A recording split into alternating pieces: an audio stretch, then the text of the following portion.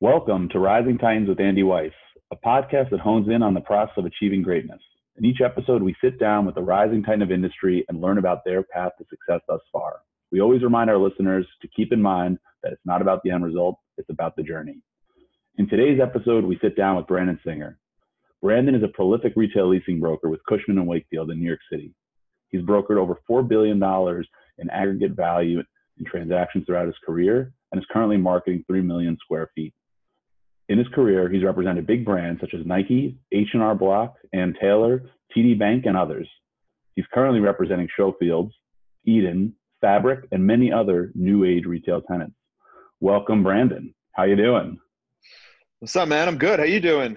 Dude, I guess just to give everyone listening some reference, we're in the middle of the COVID-19 pandemic, but I got to say, I'm doing pretty well. I can't complain. My beard's getting a little long, but overall, staying positive. Spend a lot of time talking to people like you. How are you holding up? I'm good, man. All things considered, it could be better. It could also be a lot worse. So you got to, count your blessings and sort of just be thankful for that, right? In Manhattan, just trying to stay positive, trying to keep busy. That's really it, just trying to stay focused on hopefully coming out of this thing and, all of us coming out of this thing healthy and better than we were before. So that's how I'm looking at it. I love that. That's a positive attitude. And I respect that. So, just in general, I like to kind of give the guest on the podcast the microphone at first and really just hear from you, like, where you're from, whatever you care to share. And that Sure. you think is kind of pertinent to your story of like, how did you become the Brandon Singer we know today? Sure. So I'm 34 years old. I grew up not far away from here on Long Island, in a town by the name of Melville, Dix Hills. My uncle lives in Melville. There you go. Just to know, 3 times drive. There you go. That's right near where I grew up, Woodmont Road. He's got a good taste in neighborhoods. So, right. I grew up there. I went to college in Washington, D.C. at the George Washington University, commonly referred to as GW. Oh, by the way, it's 7:00 right now, so you got to cheer for all the frontline workers. So I'm going to give it up to them real quick. So I went to college at GW in D.C. I studied business administration with a concentration in hospitality and tourism management. And I was the worst student ever. Let's just be very clear about that. Terrible student. I don't know how I got in, but I did. And I went to school there for 4 years, maybe 4.5 if you look at the records, but no one wants to know about that. And I like that. I graduated. I also like how you said you wonder how you got in, not how you graduated, but how you got in. Graduating was easy, but sort of. But no, both. No, that's what I'm saying. I'm unclear, but we, whatever. It is what it is. Worked out. Yeah. So graduated in 2007, and I, always sort of had an interest in commercial real estate focused on retail. We can come back. I'll tell you why in a minute. But my real the job I thought I'd be doing was going into the music industry. When I was in high school, I had an older cousin of mine who was like or two of them actually, brothers that were really big club promoters. And I thought it was the coolest thing ever. And me and a couple of buddies in high school started organizing and throwing parties with like celebrity performances. We had like 50 Cent one time. We had Fabulous, like a bunch of other stuff. And so cool. I always had this entrepreneurial sort of kind of thing about me always. And when I went into college, I kept doing it.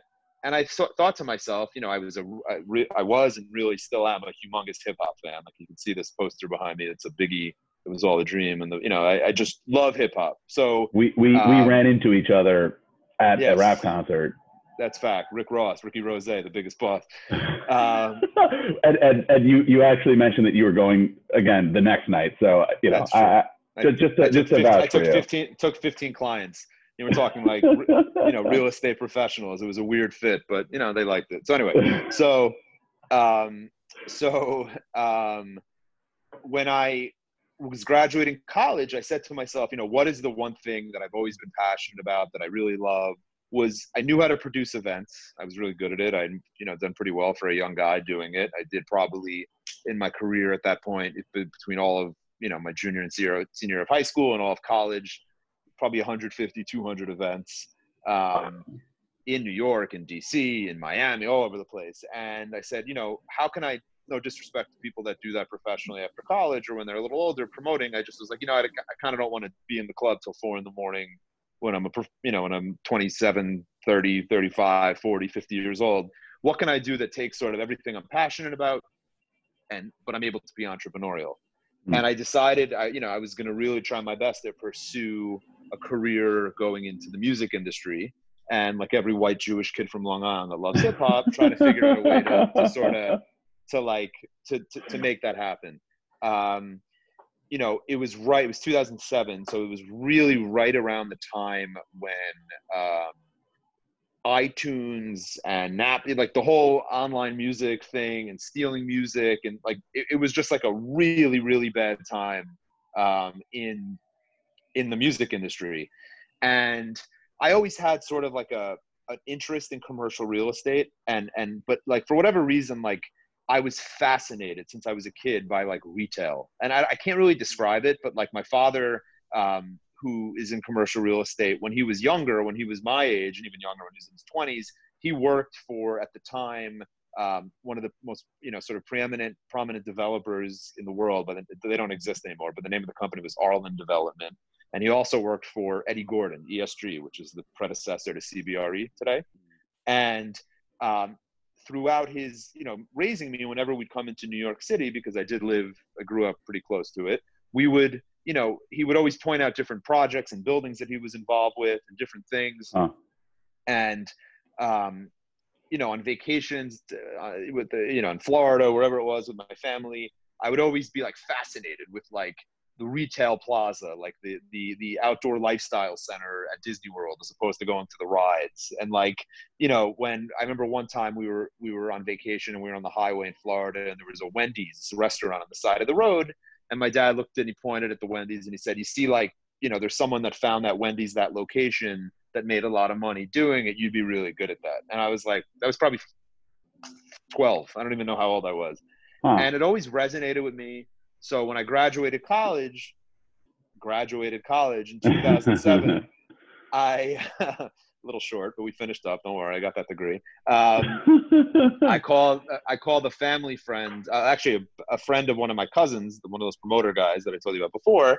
And I said, hey, I think you're working retail real estate. Like, what's the story? Like, what do you do? Like, is your company hiring, whatever? And believe me, this was like after months of realizing that I wasn't going to go into the music industry and I was going to focus on real estate. And long story short, I wound up working with him at a company by the name of RKF, which doesn't exist anymore, which was the initials for Robert K. Futterman, for those that don't know.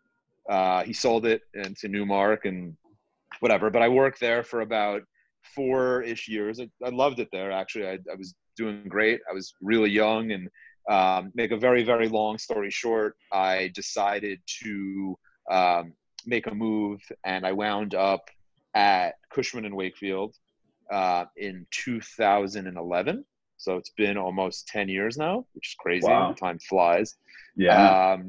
And, I got this opportunity, and, Cushman & Wakefield, no disrespect to any other firm, but in the New York commercial real estate world, that's like playing for the Lakers or the Yankees, right? So from a brand name standpoint, and that's really it. So that's my story, and, and that's how I got to where I am professionally today, which, it's interesting. And, it's something when you look back, it's like, wow, like that really happened, huh? And it feels, as many times as I can tell you, I've, put that suit and tie on every morning to go to work and walked out the door and, gone to my office, I can tell you, like, when you think about it, it's like, wow, it's really been that long. Huh? I've been doing what I do I'm on year, 2007 to almost 13 years. So I'm almost on year 14. It's crazy. Wow. Yeah, that is pretty intense. And, I'd say according to the 10,000 hour rule, you are definitely an expert at what you do at this point. I guess. Right. Which is cool. Right. So your clients can rest assured they're in good hands. They're in good hands. Very capable hands. So I guess to kind of step back and like, you jumped into, I guess, something that maybe at first you weren't like, you seemed like you have passion about it, but it wasn't like your first choice. Did you question at all, like in those first few years, like, is this like, what was that? What was it like adapting to working in that space? And did you question, like, did I make the right choice, or do I love Sure. what I do every day? Sure. And So yeah, sure. yeah, Start with that. no. So I would say that for those of you that know about commercial real estate and the ins and outs of doing deals and getting deals done and how long it takes, no matter what part of the business you're in, and it's very different from anyone. No, again, no disrespect to anyone in residential real estate, but it's a very different animal than you just show up to a building, say I like it, sign a lease, and a week later you're moving in. It's not how it works. Commercial real estate, the only thing in common between the two is the two words real estate and a license. That's it. And in my opinion, right? And tell me if you disagree. But we're really not disrespecting a lot of people today. No, it's all I'm kidding. I don't mean any disrespect. I know. I think what your point is, it's like, it's the nature of the transaction is a lot different.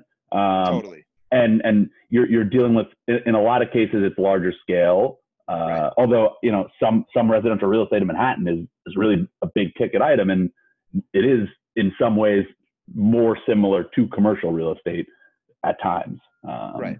So anyway, so with that said, I decided to really put my head down, and I learned throughout the process that, like, it's a really hard business. I mean, like, trust me, there's a lot of things I could not do. So I don't want to sound like I'm some sort of genius or something, because there's a lot of professions and jobs that I have the utmost, again, respect for. And I don't mean like that I could never, ever work my way up that corporate ladder in any other profession, not any other, but most other professions. And so, I can tell you that I always was, I really loved what I did, and what I do since the beginning. I remember going to work my first day, actually like my second day on the job, I wound up, the John Varvatos store on the Bowery? No, but it's whatever. I'm it sure used to be CBGB is the famous like concert hall. Okay. Right. I actually showed it to him, John Varvatos, on that day. I was like, wow, this is the craziest thing ever. I love it. And like, so like, these are like, the point is like, it took me a really long time, like after going through the ups and downs of the business, which, as I'm sure, when you walk out sometimes on a Friday from your office, you feel like you got your ass kicked all week. You didn't make any money. You lost a bunch of deals. And there's been plenty of times where I've called my parents, or I've said, I just, or my friends, I just can't do this anymore. Like, I don't know how I'm going to, be able to. But the truth is, if you really, you stay, you got to be able to, as much as you win, like, the Yankees don't win 162 games a year. They lose plenty.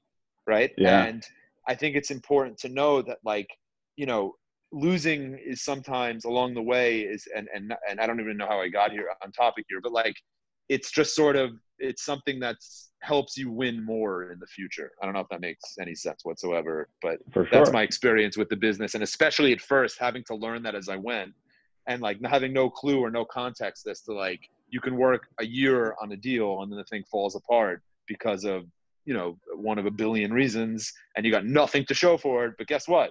Your landlord still wants his rent, right? You still got to pay your phone bill. You still got to eat, right? Like, you still got to go on the date with that chick, right? Like, these are the things that, like, you learn as you go as to how to live in that box and keep going along with it. So, I mean, necessity is the father of ingenuity, right? Like, I guess, in a lot of ways, like when you have that base level need, just to survive, it does drive you, and it starts to push you to be creative.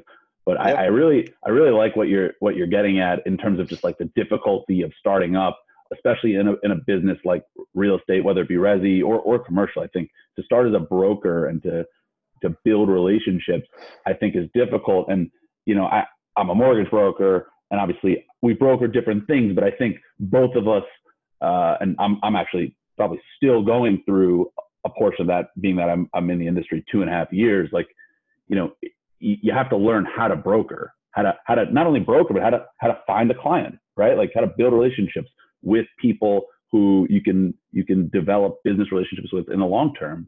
And there's no like handbook to that. There's a lot of self-help books out there, but I think it's an interesting point you're hitting on. And like, I'm curious, how long did it take you? Like, how many years was it until you'd say you had like stable income? Like, was it at RKF, or was it really like your career started to transition when you went to Cushman? It's interesting, right? So and this is actually a pretty sort of applicable lesson to what's happening now, obviously, given the whole world collapsing and everything. But when I started my career in 2007, I became a broker. You start in like research, right? So I started in a canvassing program, and I did that for 6 months, and I busted my ass. And I went to the people in charge at the time and said, I want to be a broker, promote me. I need to be a broker. Forgot this research shit. I'm trying to make money, right? And sorry, can I curse or no? I don't know. If you could curse, man. You're totally. This is E-rated. Right. Great. There we go. So they promoted me, and they're like, sure. So, beginning of 2008, I became an actual, although I was licensed before, I became like a practicing, transacting broker. Did you have a salary? No, not a dime. I had a salary when you're in the marketing research. A tiny, nothing, just to get by. And then I got promoted, and in some ways it was a demotion because I lost my salary, but I had the ability to do deals. So, they put me on a couple projects to start, things that were, sort of, things that I could potentially work on and make money and canvas and find tenants for. But in reality, I learned very quickly that the value in I can speak to my business and presumably most sales businesses and presumably yours as well. The value of a broker, as the way a brokerage house looks at it, is their own relationships. Anyone can service business. Not anyone. I shouldn't say that. Yeah. Servicing business is important, and you need to learn how to service. And people, there's a huge value in someone that knows how to work on and service business. But the real value is the person that procures the business, because there's nothing to work on if the business doesn't come in. That makes 100% agree. So I learned that from day one. And as I said, I was never really the best student. I was never really one that was sort of attentive to my studies and the most studious, but I always was good with people, given my experience with promoting and just being social. And I focused like a laser focused on building relationships. And, I did whatever I can via friends, my family, my parents' friends, people that I could just meet, charity organizations, to just build my relationships. And I learned, along the way, and there was a lot of mess ups, I will be honest, along the way, but I learned. I would expect. Yeah, no, for sure. And as I've gotten more senior and sort of more experienced in my career, I've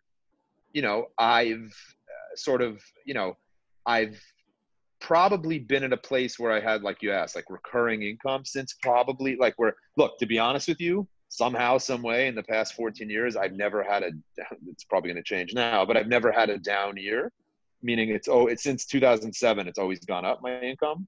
Not to, you ask the question, so I'll answer it. And but so starting in 2008 and continuing to, try to build your business in the worst time ever, 2008, up until now, just to hold my beer to 2008. 2008 was the worst, right? So when that happened, as scary as it is and how easy it is to just lose hope and say, fuck it, the world's never coming back. We just had a financial crisis. It's never going to be this again. New York's never going to be that again. Bullshit. Okay. That's not true. It's New York City. Okay. You don't live in Omaha. No disrespect to Omaha. I feel like we should just apologize. Dude, let's just apologize. Blanket apology. If anyone's offended, we're both sorry. I don't mean to take shots at anyone. I don't mean to come here to, cause problems on your podcast. But like it's New York City. I agree with you. Back. So I agree with you. The good news is, in times like that, it's almost easier if you have quote unquote live bodies to make deals. And it's a fucked up thing to say in today's day and age, live, but I don't mean, but like if you have interested parties in transacting on both sides and you are a broker, it's a great time to learn and to put deals together because 100%. There's more of a need for your services. So yeah, that's I, really I, I think you hit on something really, really very, very key and just about like opportunity. And I think right now is, like you're saying, is a real time for opportunity. And when markets become dislocated, people who are brokers become more valuable because they're totally. picking up all the new information at a much more rapid pace than any other market participant. So, while your landlords obviously they invest in retail and they're receiving a ton of research, like you're speaking to every other landlord that they know, and you're asking them more poignant questions, and they're willing to share with you potentially more than they are with their competitor. Totally. So I really think that it's all about how you look at it, and I think the way you look at it is like you had this crappy time in the world where you were able to take advantage of it, and you jumped right in. You said, "Fuck this shit! Like I don't want to be doing research. I want to go broker," and I respect that. Thank you. I really do. And how many years do you think it would be that you were in until you were at a point where you're like, I'm good at this, or like I actually I feel like I know what I'm doing, and like I would describe it as like the time when like the bullshit that you start saying out of your mouth, you're actually like, wow, that's actually not bullshit. Like that makes a lot of sense. Like someone's listening Yeah. to me. Yeah, I think it was probably about a year and a half into being a broker. So sometime in about 2009, I I did a bunch of deals that some were big, relatively. Actually, one was, it's interesting. I sold somehow. It's a very long story. It's a funny story, but I wound up selling a penthouse apartment for like 10 million bucks. I was like 22, 23 years old, and I made like, it was like a $10 million sale. And it's a long story. I was working with a company looking to open a hair salon, That's and hilarious. I spent like a year looking for space with these people. Like they hate it. I'm talking uptown, downtown, Madison Avenue, Park Avenue in some ritzy area, Soho, meatpacking, every West Chelsea, East Chelsea, you name it. I was looking for space with them. And we spent, every Tuesday, I don't remember the exact day, but something like that, for an entire year looking for space. And they hated everything. Finally, this is a true story. I woke up one morning and I just said, this is it. This is the last time I'm touring them. If they don't like it, fuck it. It's not worth my time. Because as a broker, all you have is Yeah, your time. That's the most important part, thing, right? 100%. So I said, fuck it. If they don't like this, it's it. And we went and we looked at a space. Never forget this as long as I live. And we walk out of the space, and on this tour was the financial backer of the hair salon. Okay. And she pulls me aside and she says, Brandon, or she didn't even know my name. She said, hey, we had just met. She says, I hate the space. I go, fuck, great. I'm done. This is like ridiculous. And she says, but, actually I live around the corner and I need to move for, a whole bunch of reasons. Actually, she said a big landlord that's building a building next to me. I don't want to mention names and get in trouble, but they screwed up my building when they were building this new construction building that they're making. So I'm suing them and I need to move Wow. because I can't live in my apartment anymore. And I said, oh, wow. All right. And so she goes, do you know if any apartments are available in the building? I hate the retail space, but I love the building. And I said, I have no idea, but I'll find out. I'm a retail broker, but I guess whatever. So I make a call to the developer and I say, hey, Mr. Developer, my name's Brandon. I work at RCAF, and I have a client who I looked at your retail space with that was curious about apartments in the building. Is anything available? And the developer said, well, we have two left. It was a new construction building. They said, and the address is 520 West 19th Street, which West Chelsea. We have the, one bedroom on the 5th floor, and we have the penthouse available, or one of the penthouses available. There's just two of them. What do you want to do? And I said, I have no idea. Let me tell the person. So I called the person. I said, this is what's available. Set up a tour. So we set up a tour. We looked at both.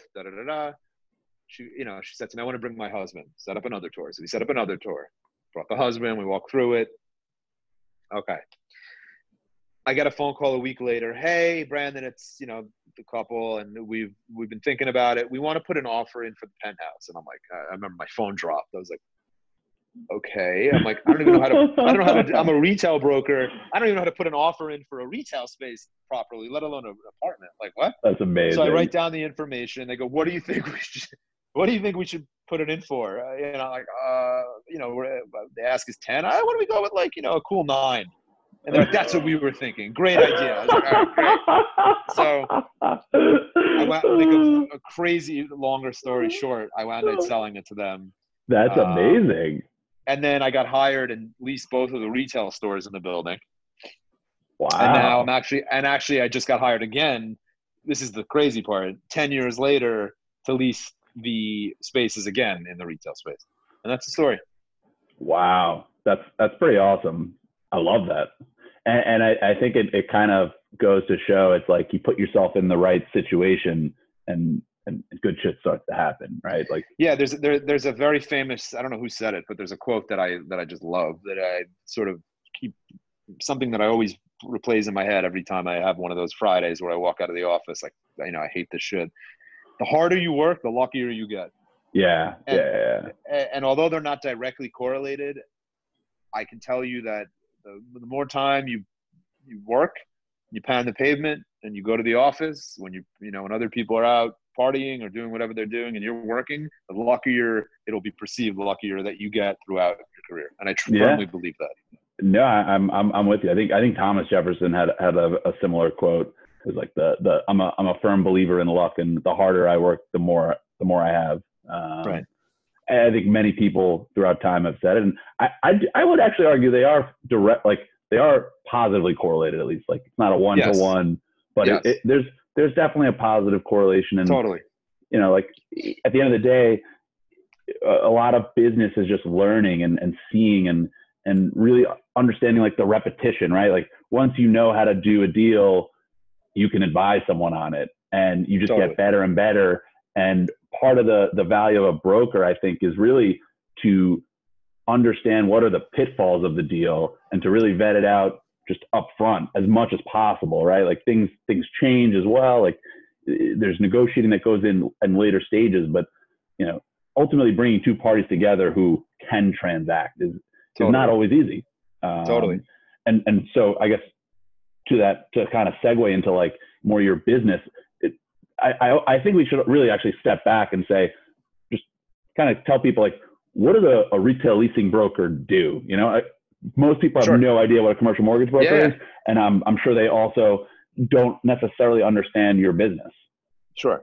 So it's a great question. A retail leasing broker is when it's right. It's like one of those businesses that's just like totally behind the scenes that people don't really realize exists until you explain it. So basically what it is there's two sides. You either represent a landlord, and I'm meaning a landlord, someone who owns a building, will hire me or someone like me to help them market and lease a retail space at the base of a building, whether that's an office building, an apartment building, a shopping center, a hospital, a school, any type of establishment where there's a ground floor, second floor, lower level space that can be used for, a store, a restaurant, a gym, a school, anything of that nature is a retail leasing broker. So that's one side, is representing the landlords, helping them find the tenant for their space. The other side is representing the concept, the tenant, the occupier, as we say, in selecting sites, looking for what the right opportunity is, analyzing it, negotiating the deal with the landlord, and ultimately transacting and advising them along the way. And that's the basic. So anytime someone listening to this, if you don't know, anytime you see a H&M or your local deli or a Zara or a Nike store or a Showfields or anything you like to do or not like to do, for that matter, or anytime you see Andy leaving the gym, and that gym he's leaving, that gym, anything, you name it, there is a retail leasing broker on either one or both sides of that transaction that negotiated it on behalf of one or both parties. And that's how it works. That's what I do. I think it's a pretty good explanation. And it's kind of funny because I feel like I also feel like I have the same kind of thing where it's like, any building, any small little crappy building on the streets of New York that you walk by with 6-10 units, like that building has a mortgage with some local savings bank, and Right. that's what I do. Like it's pretty amazing. I think again, it kind of goes to that point we were talking about before of like, there's so much opportunity around you, and sometimes you just don't even realize it, right? Like you're walking down the streets, and the streets of New York City, there's so much opportunity to generate wealth.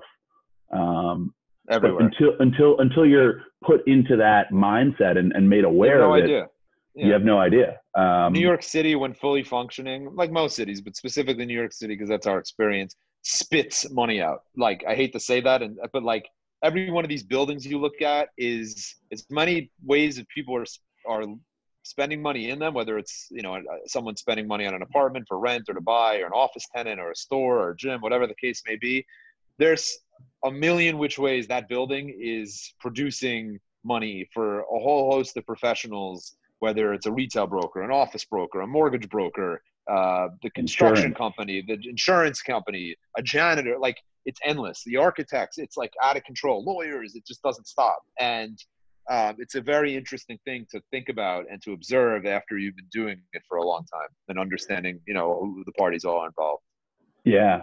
No, it is fascinating to see how deep an industry goes. And really, I think from my vantage point, and part of what I like about this podcast and why I wanted it to be out there is that I think it's important for people to get perspective of what other people do and like really glean insight of like what is possible, Totally.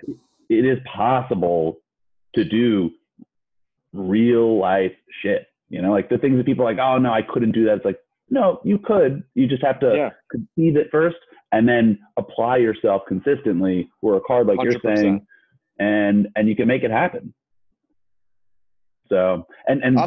No, sorry, not to cut you off. No, I was going to say, it sounds like you kind of had that conception, your dad was able to instill that in you, which is amazing. But beyond that, you were able to go execute on it is really the key thing. Yeah. And as much as my dad instilled it in me, and gave me sort of the seed, it was, and it still is, my mom and my dad, but also my mom really, teaching me young sort of the ways to speak to the way to interact with people. To, I remember when like I used to want something from my dad, she would like pull me aside and say, Brandon, just like make sure you ask him this way and don't ask him that way. And things like that are beyond important when you're negotiating and sort of getting in between two parties trying to negotiate a deal. Sometimes it's not what you say, it's how you say it. 100%. And that's something I learned growing up that has been tremendously sort of helpful in my success.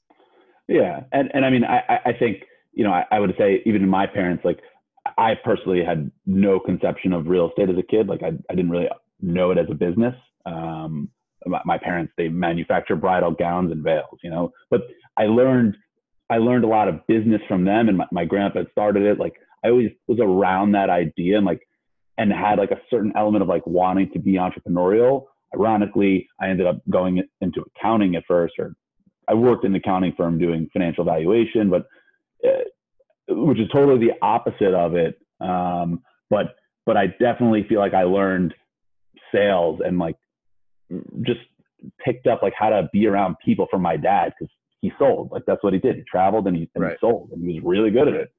Right. And I think the more that I've progressed in my career, the more I've realized how important it is to have strong role models and mentors there. So for you, like when you switched from RKF to Cushman, like did you go to work for someone specifically, or did you start your own team, or like how so did the it reason work? Sure. So I got recruited to, it's a very long story, but I was 20, I guess let me do the math here. I was probably 2010. I was 24, turning 25 at the time. I had a roommate, my homie Sam. I don't know if you know Sam, my buddy. And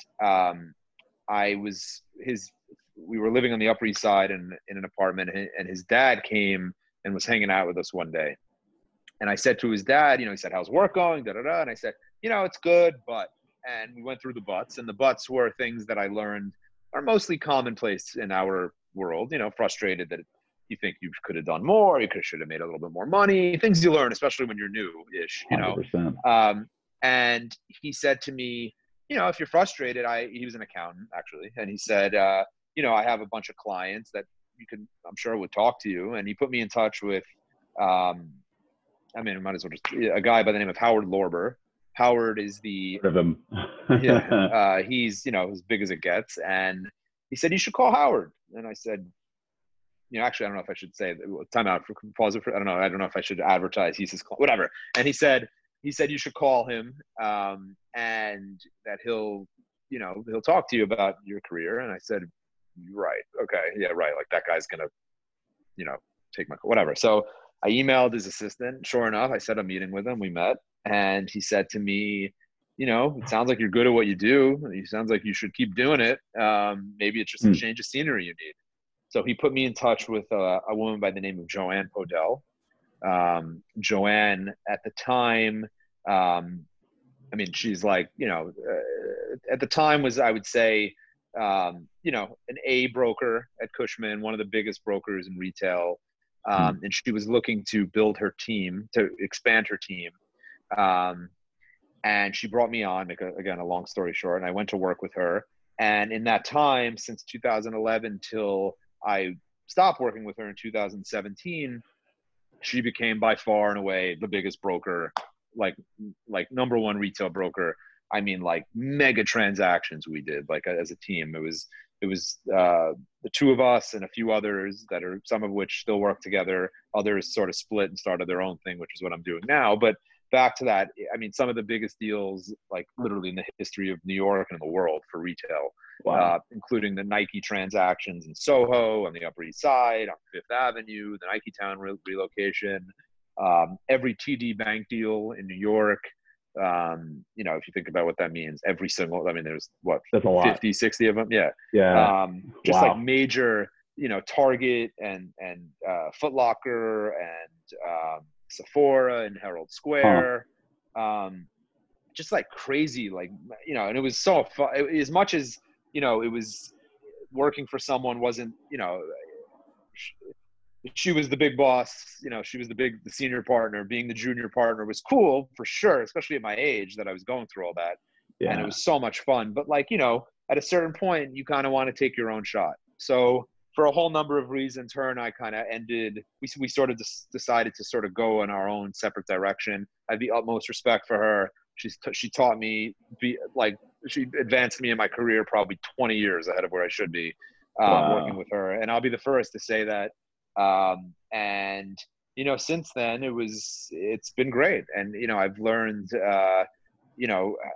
how to build my own team and do my own sort of deals, small, medium, and big, flagship, and, I think I've carried on what I learned with her. But at first, to answer your question, when I worked, I came on working sort of, at first it was as like a satellite member of her team.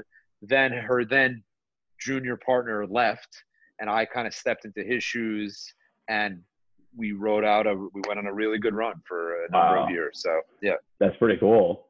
I'm curious.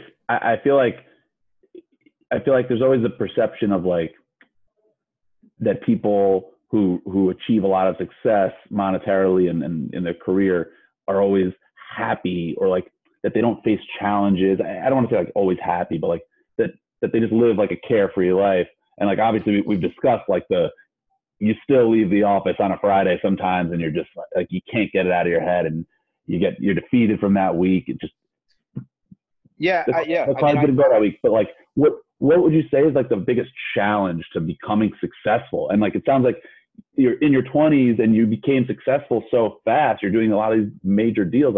What are the challenges to that? Because I imagine there are challenges to that. Sticking with it and wanting to give up. It's so interesting the way you say it. It's so true. You growing up, you see the guy or the family that has all the nice cars and the sick house and in your neighborhood, right? I don't know where you grew, wherever, presumably. Yeah, right. Same thing. And you're like, damn, these people have it all good. I grew up in I grew up in a very nice life, and I'm very thankful for the life I grew up with, my parents and, you know, family and all that. But like, sometimes you would see some of these people like, damn, I want to be living like them. You know, they got the Rolls and the Porsche and the boat and the you know, all the sick watches and the crib and the whole thing and the Miami crib and the Hamptons house and everything, right? And you're like, it's all good for them. But you realize as you go through it, like that father or mother, whoever it is, that's the breadwinner in the family, or is like, they're waking up Monday morning, probably pretty early, and working their ass off, and they get home that Friday night, probably pretty late.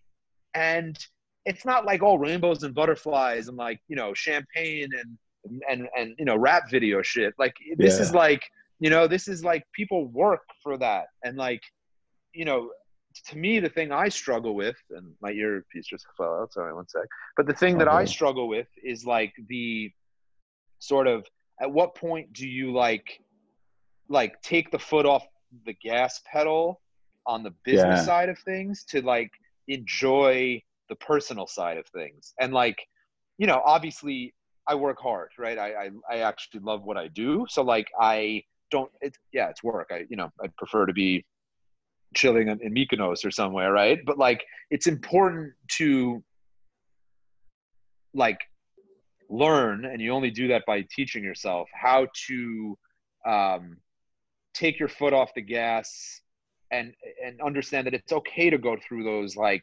crazy, like, oh my God, I hate what I do for a living. Everyone goes through them, even though they don't hate what they do for a living. They get back up on that Monday morning, they go to work.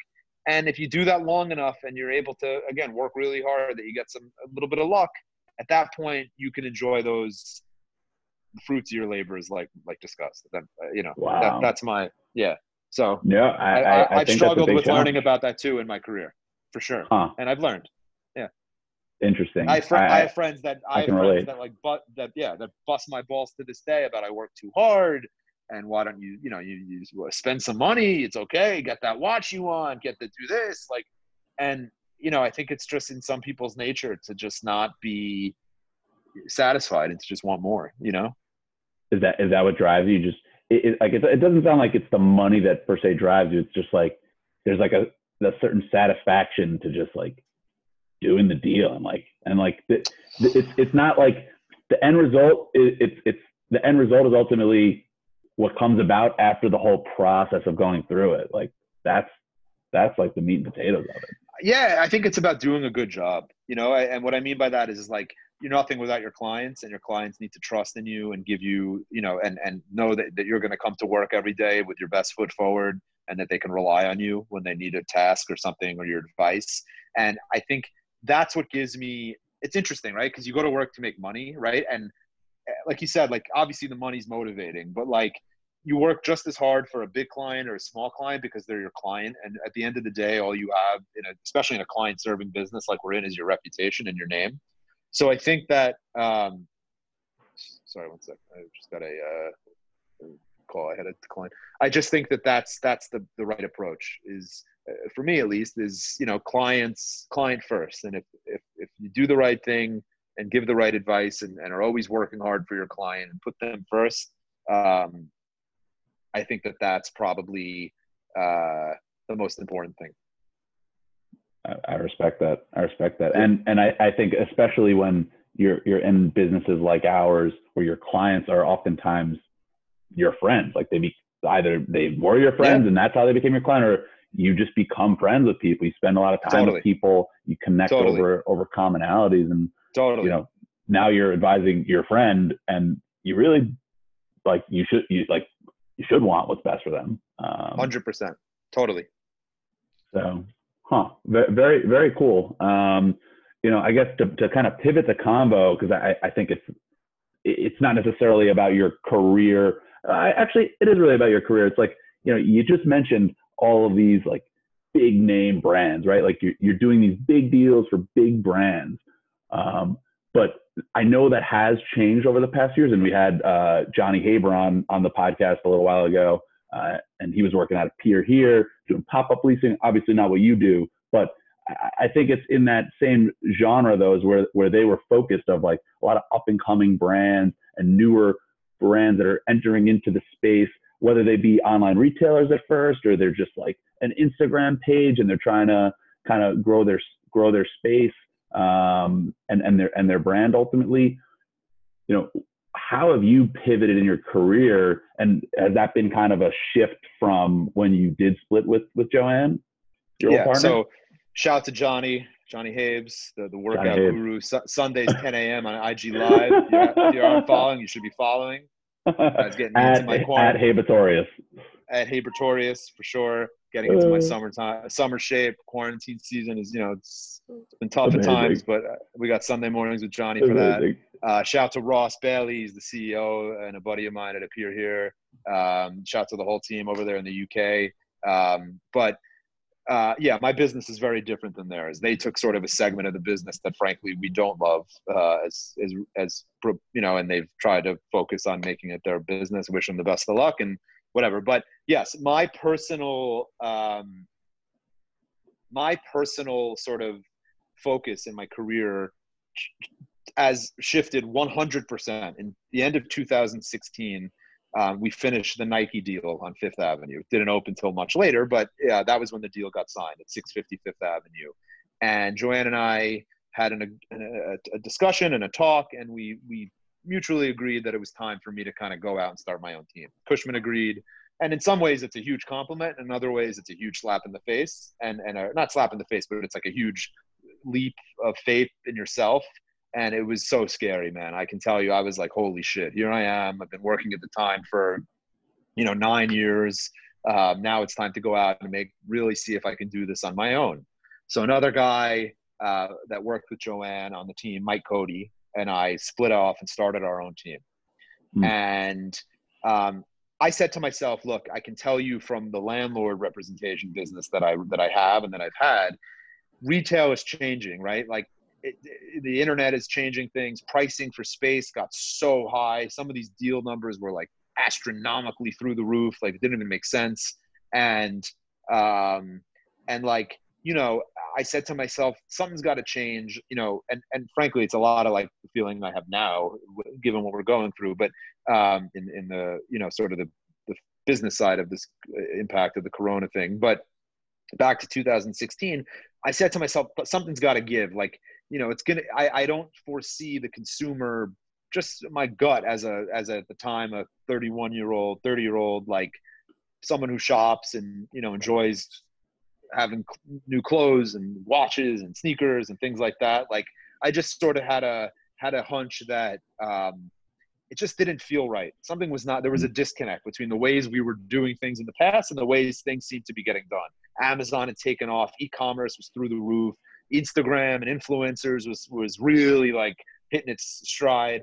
And I said to myself, like, I got to change. I got to change with the time. So I really made a push on the tenant representation side to really network with a lot of new age creatives, founders, like-minded people that were both raising money for concepts and also investing money in concepts.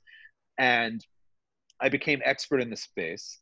And in that time, one of actually the first people I met in that time in 2017 was the founder and a brilliant guy, like beyond brilliant, like creative, brilliant, amazing guy by the name of Tal Nathaniel, who is the CEO and founder of Showfields.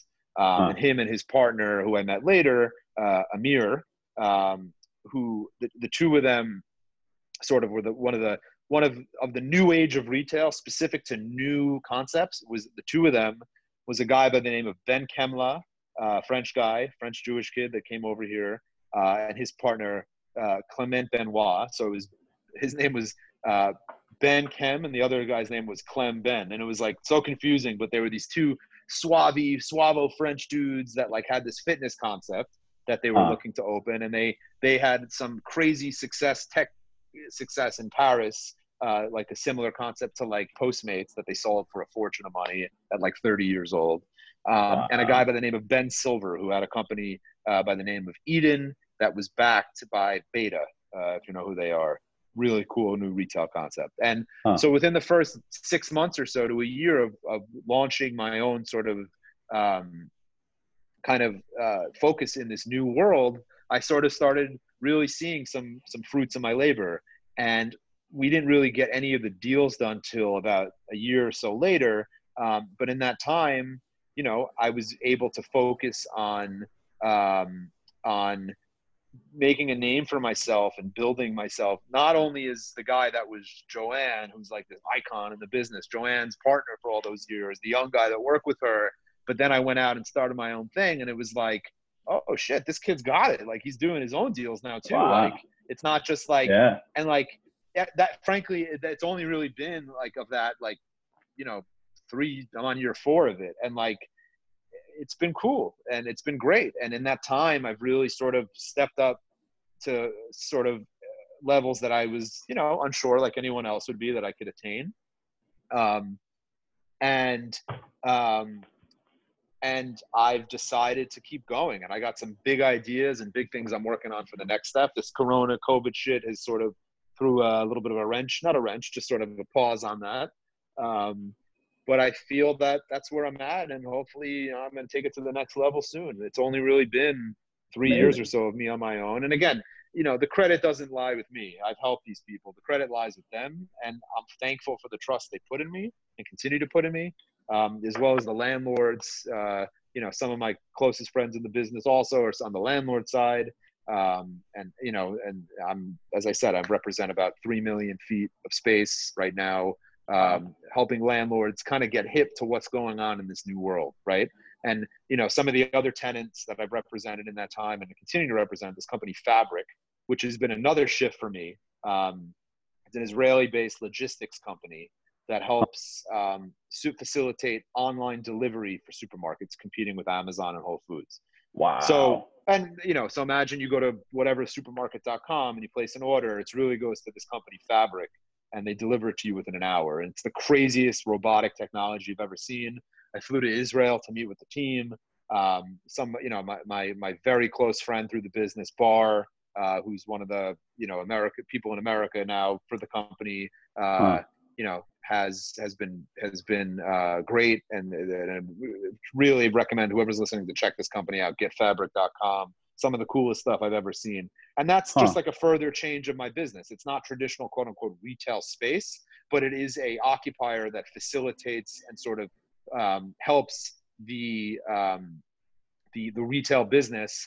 And it's gotten, you know, we've done one deal. We're hopefully close to another one, and they're expanding like crazy in Israel and here. So yeah, that's cool. I think what's so interesting about, you know, your position as a broker, you know, I deal with real estate guys and real estate bankers, right? Like owners and bankers, which I love, by the way. Like I really enjoy, and I get to work with a lot of smart people, and I enjoy the process a lot. My background's in accounting and finance, so like I like that stuff.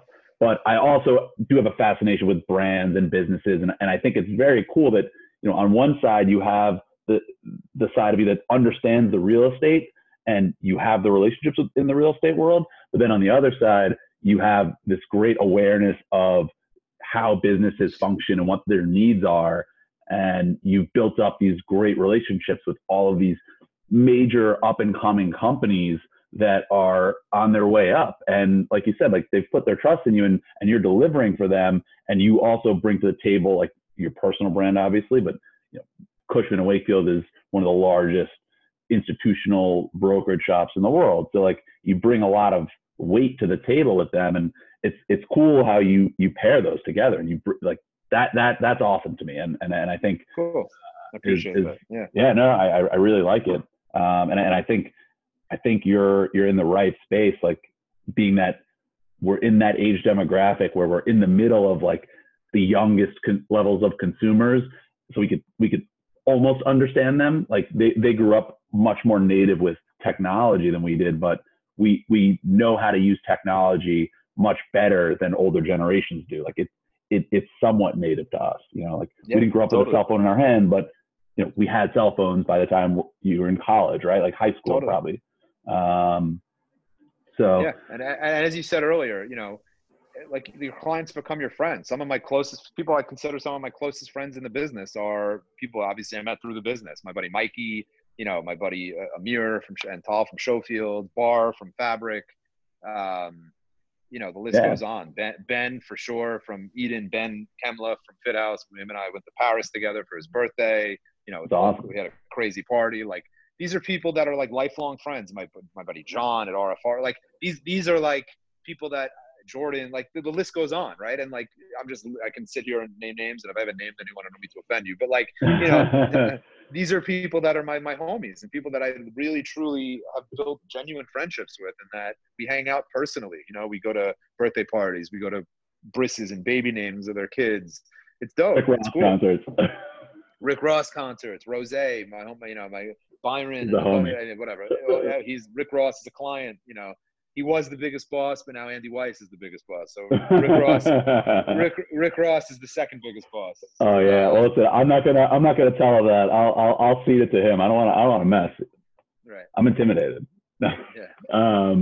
No, I think it's cool, and I think it's just awesome to be in a position where you can work with people you like, and you're at a point in your career. It's like you could choose your clients, right? Like you're not begging for business at this point.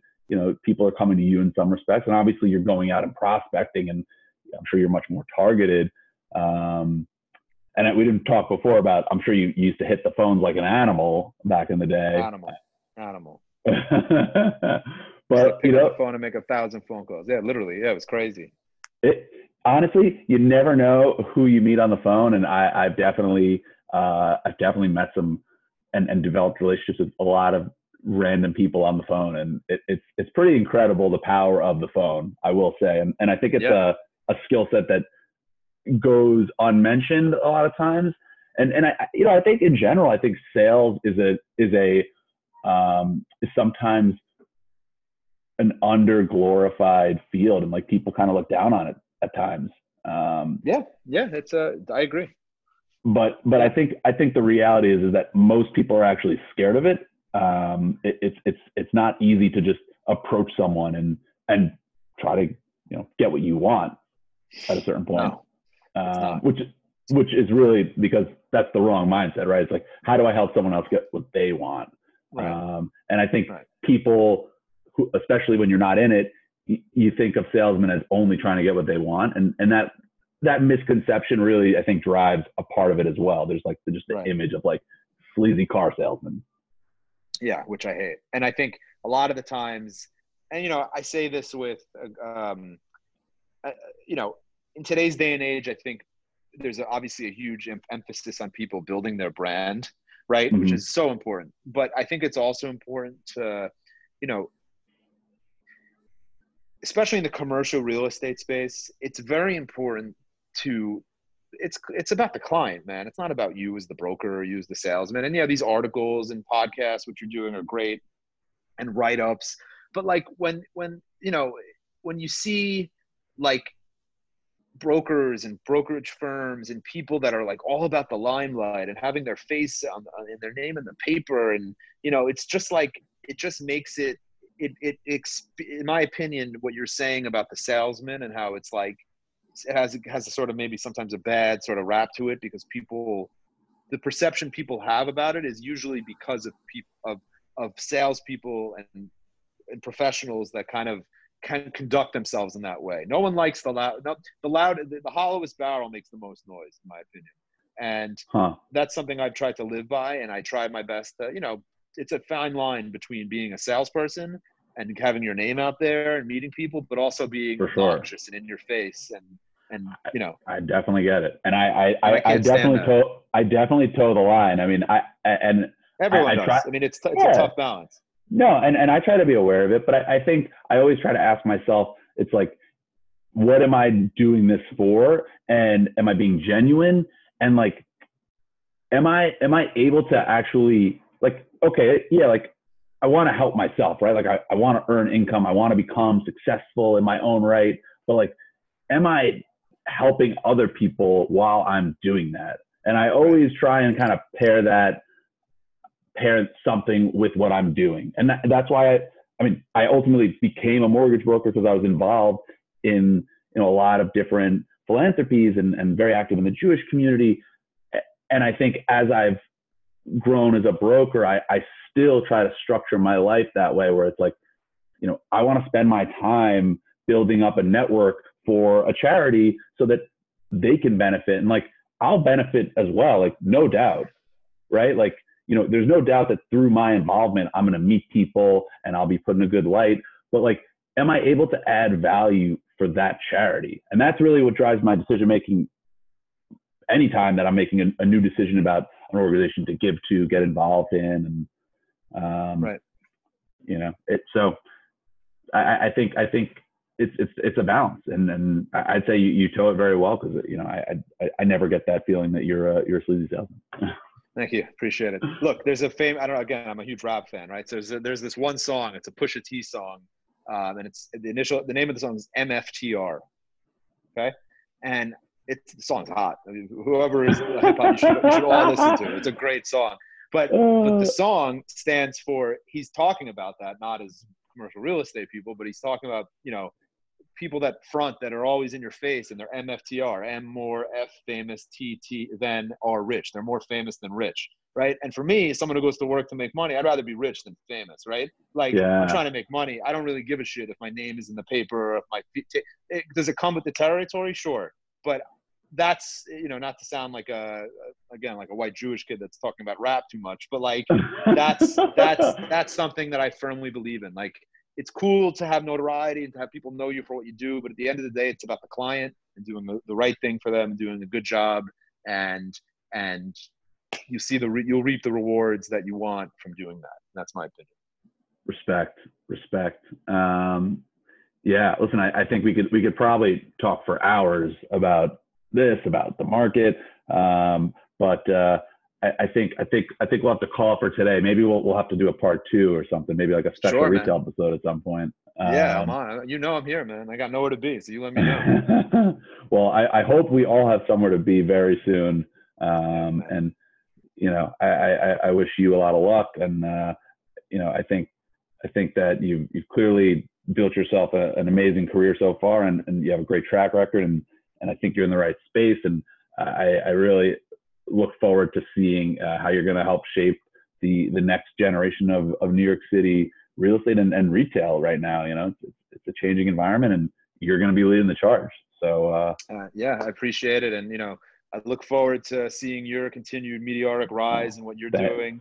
No, I mean that. I know. I see what's good. I know. I see your hustle. And I think things like this that you're doing are dope. This, you know, this podcast and all these sort of, you know, although they're not directly correlated, they are in some ways, right? And I think it's fun. It's fun. It's cool, and I think it's great. So I've enjoyed it. You know, I appreciate that. I do. And you know, I guess going back to my point before, it's like, you know, again, it's like, how do you get that win-win, right? Like, it's just, I want to help inspire other people and give them examples, and then just the benefit of like learning from people like you. And I interviewed a buddy of mine who's a past client yesterday, and it's all full circle, you know, like you build a holistic life, and I think that's when you really enjoy your life. Yeah, man, I'm with you. Totally. All right. So listen, thanks for coming on the podcast. And, my pleasure. Thank you for having me. Look forward to continue to see you rise, and appreciate you for the rising time that you are. Thanks, Brandon.